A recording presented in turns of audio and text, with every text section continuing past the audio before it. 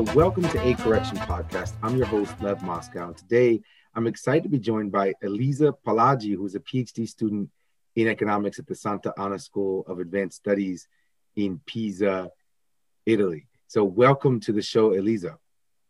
Hi, Lev. Thank you for inviting me to your podcast. I'm very excited to talk today about the comeback of R is greater than G. You co-authored a paper with Roberto Icano, who's an associate professor of economics and social policy at the Norwegian University of Science and Technology. And you wrote this paper about R is greater than G, the wealth and inequality.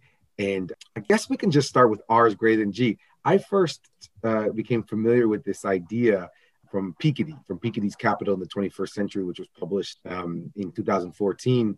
Is that where you first became acquainted with the idea of R being greater than G and its predictive powers for helping us understand inequality? Yeah, exactly. Yeah. Well, from a broader point of view, this study originates a bit from a broad interest on inequality, its determinants and consequences that it's at the center of my PhD thesis. And of course, inequality along several dimensions is one of the main challenges of the 21st century. And maybe we might discuss together afterwards in more detail why it's important to study inequality. But with respect to your question, exactly, in the last years, there have been several studies investigating how macro conditions, and in this case, the relation between the rate of return on aggregate wealth in the economy and the growth rate of income in the economy might affect inequality dynamics. So yeah, in particular, since Piketty's Capital in the 21st Century book, which really brought at the center of economics again and the public debates the issue of inequality. So basically, starting from this idea, we wonder, so what is this relation actually between these two important variables, the rate of return on wealth on the one hand, R, and the growth rate of income on the other hand? What is the relation between these two important variables for different classes of individuals? So, for instance, in our case, we look at different individuals characterized by different levels of wealth. So building on previous work, that estimate more on the micro side, so more on the individual point of view. There are previous works investigate on the one hand how G is for different types of individuals and how R is for different types of individuals. We put together all these ideas and we estimate these difference R minus G for Norway. And yeah, we use Norway because it's a nice benchmark country. It's a country characterized by low income inequality levels, but at the same time by high wealth inequality levels. And furthermore, Norwegian data are really great and allow us to grasp some interesting information. Mm-hmm. Well, Elisa, before you get into your findings, I want to actually go back to a couple of things that you brought up. Yeah, why is it so important to focus on inequality? And you said that Piketty brought back inequality studies to the center of economics again. I take that to mean that it had been important in the past, but maybe it lost some of its importance. So maybe you could talk about that as well. Yeah, sure. Yeah, there have been some studies in the past, starting from the classics, for which income distribution was really at the center of economics.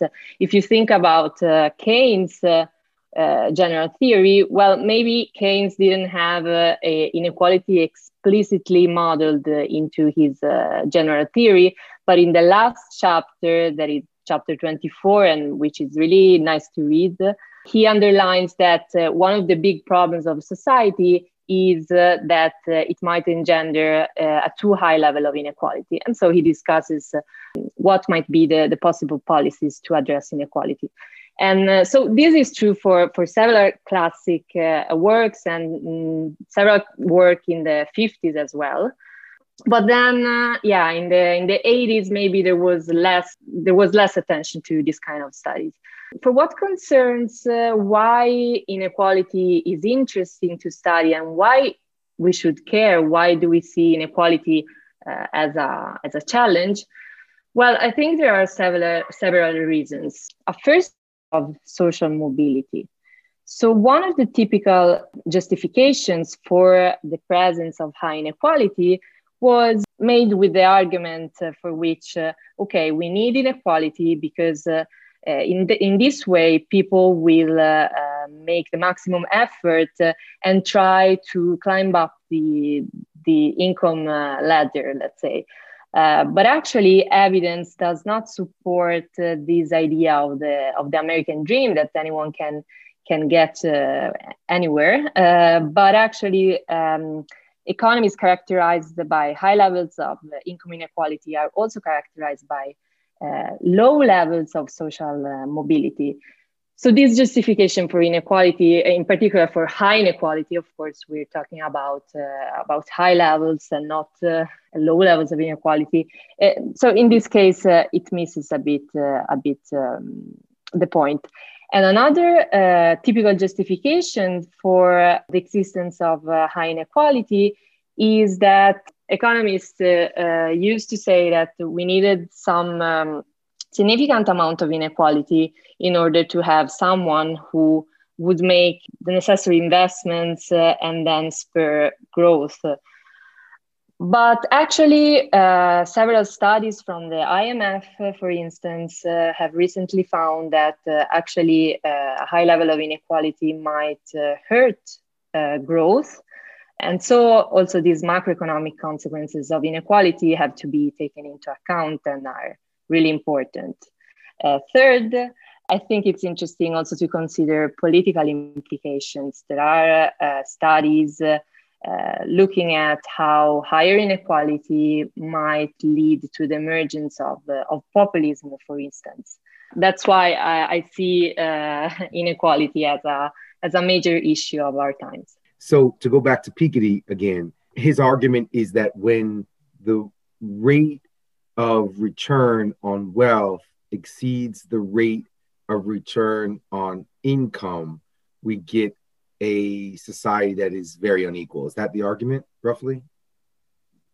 Yeah, exactly. And that's because when R is greater than G, wealth-rich individuals that he calls also the rentier, those would accumulate wealth faster than individuals that typically have low or negative wealth, and mainly rely on income. So this would foster disparities in the longer run. Okay, and so you took these ideas to Norway, and you were doing something a little bit different than what Piketty was looking at, right? So maybe you could explain to the audience one more time the difference between macro and micro, and then what you found in Norway.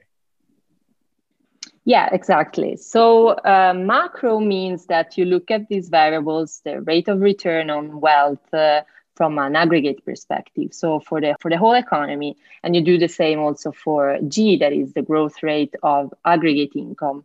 What we do is try to, with this Norwegian data, to look at how over the wealth distribution. So if you imagine ranking people from the lower with the lowest wealth first, and then those with the highest wealth afterwards, what we find is that it's especially for wealth-rich individuals that the rate of return on wealth significantly exceeds the growth rate of income. So that's exactly the main finding, and it's roughly for the top 50% of the wealth distribution. This links to Piketty's result in his book, for which if R exceeds G, then this would foster wealth disparities in the longer run. And so our result, by looking at the micro or individual level, implies that actually this kind of increasing spiral of inequality might be amplified by the fact that it's wealth-rich individuals that are actually those for which this R greater than G relation is especially there, and for which this difference might be even higher than the one overall in the economy.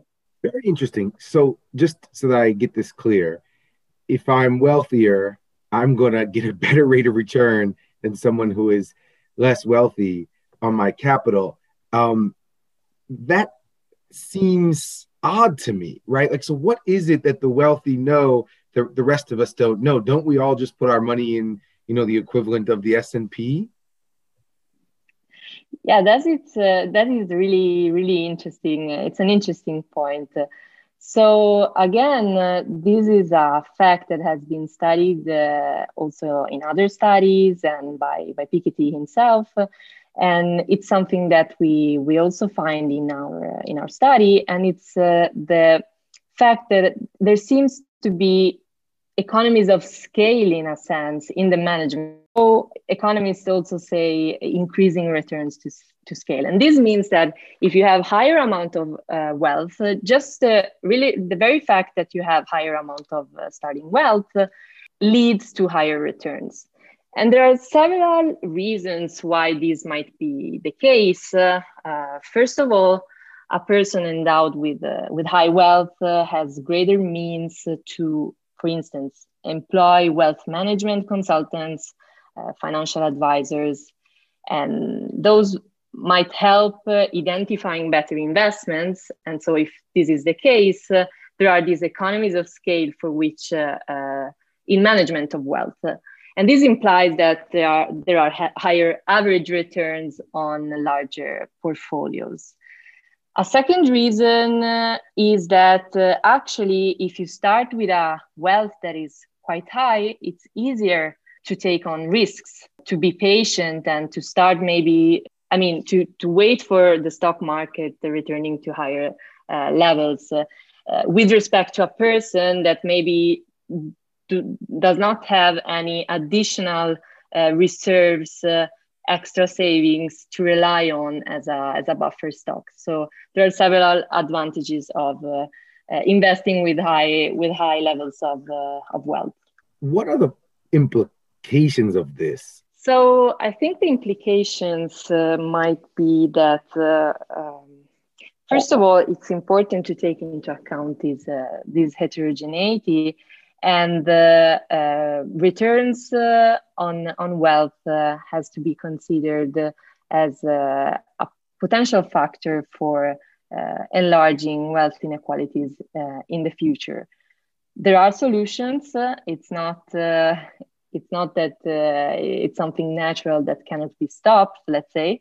And so there have been several policy proposals. For instance, since in our study we find that higher returns are correlated to having higher financial wealth with respect to housing wealth, as might be expected. And so one possible policy proposal that has been put forth by several economies is that either capital income or wealth might be a progressive way to, in order to stop a bit this negative spiral of increasing inequality. And there are several other policies as well. Yeah, maybe you could mention them as well. Yeah, sure. So I was mentioning progressive taxation on capital income. For instance, in Norway, the current tax on capital incomes is basically a flat tax. It's taxed at a flat rate. And also wealth might be taxed more progressively. Another way is maybe to guarantee minimum returns even to investors that have lower amounts. This is something that was put forth by Branko Milanovic in one of his blog posts. And another idea is, for instance, guaranteeing some kind of employee stock ownership plans. And so having more important involvement in general of workers as well in the activities into firms. And actually, just a few days ago, a paper by Saiz and Zuckman came out with a proposal on a global wealth tax on corporations' stock. And in this sense, it's interesting that this proposal entails a global tax and that it's on stock ownership that is highly concentrated among the rich. And so that's the reason why this tax would be progressive. In addition to being global and in order to have some kind of coordination of these policies. All of those are very interesting. I hadn't heard this idea before of guaranteeing returns for people, but yeah, where would that come from? Would that come from redistributing the taxes that you take from the top returns and giving those to the investors at the bottom?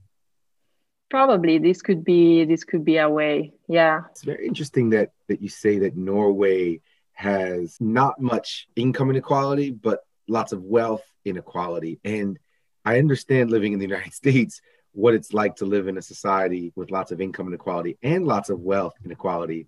And you can see the political consolidation of the, Piketty calls it the rentier class, and just how much control they have over the political system.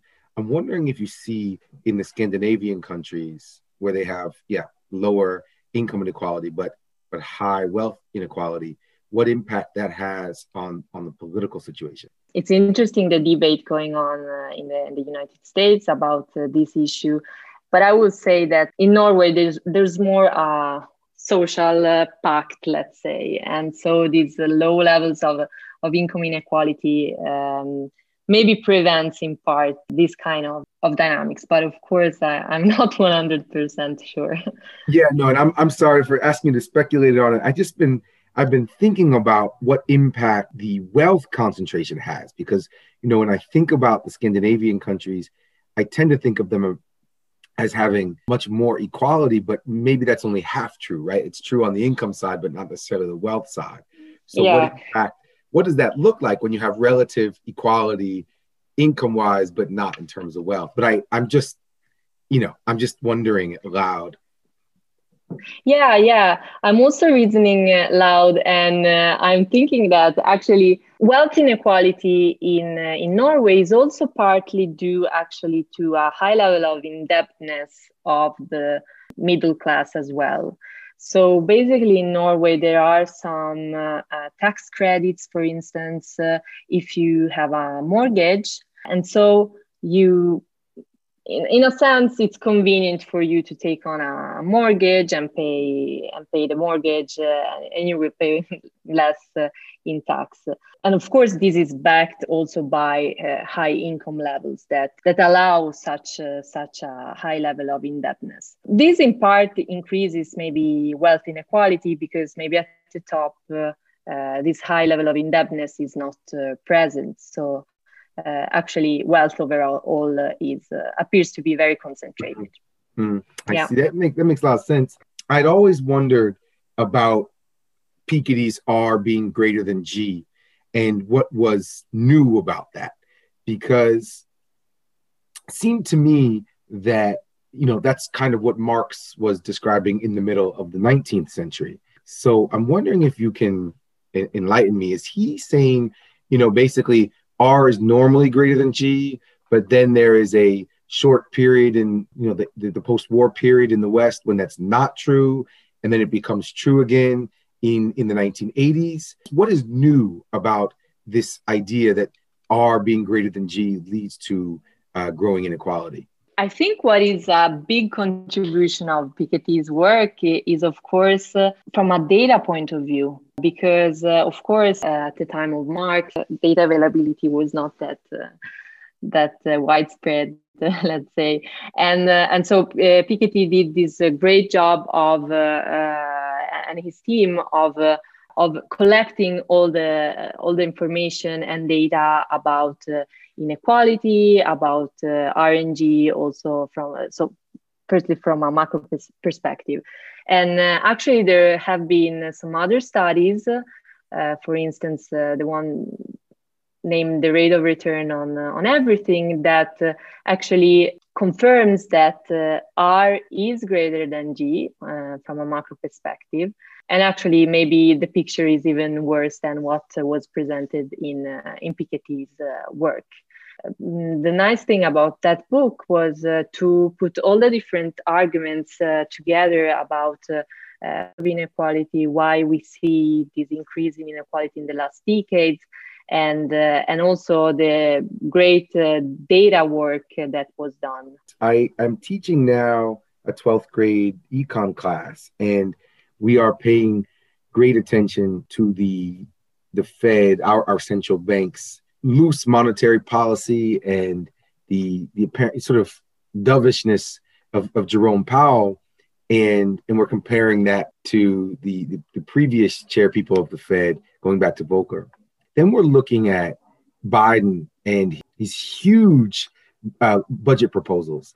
And then I was reading today that the IMF is urging countries to spend right now and do anything you can to fight COVID and to stimulate the economies. And so taken together, it feels like, and I don't know because I'm not an expert like you are in this, but it feels like we're maybe experiencing a paradigm shift, a shift that, a world that I'm 41 years old, a world that I've never lived in before, where we're having loose monetary policy. The IMF is saying it's okay to spend, and austerity may not be the only way forward. And someone like Biden, who was a political moderate for most of his career, suddenly acting like Bernie Sanders. And so I'm wondering whether or not you would agree with that description of where we are. Yeah, actually, it's a really interesting question. And also from my point of view, we are at a sort of, as you're saying, kind of paradigm shift, especially in the US, I would say. Yeah. So it seems that people have started learn the lesson from the 2008 financial crisis, also learning the lessons from the failures of in a way. And so there is these big policies, especially in the US, and these plans that are quite different from previous years' discussions, maybe, no. And so also in the EU, there is some sign for some more collaboration, for instance, between countries and with the recovery fund. And so let's see what happens. It will be interesting to see what happens. But I think that there is some more understanding that the times we're facing need some bold actions. And then, Elisa, sorry, this really is the last question. What non-academic books, and maybe you can give us one or two books, should lay people read, should non-academics read if they want to better understand the work that you're doing and the work that other economists are doing around wealth and income inequality? So for sure, I would suggest Piketty's Capital in the 21st Century, even if it was written some years ago. I think it's really a nice introduction to the topic of inequality, both for who's interested in the topic in general and for students studying economics. And so I would also suggest Global Inequality by Branko Milanovic. I think this is also a very nice book in which several ideas are presented and several empirical facts that might be nice to think about in order to reason about inequality and to learn more about what's happening in the world.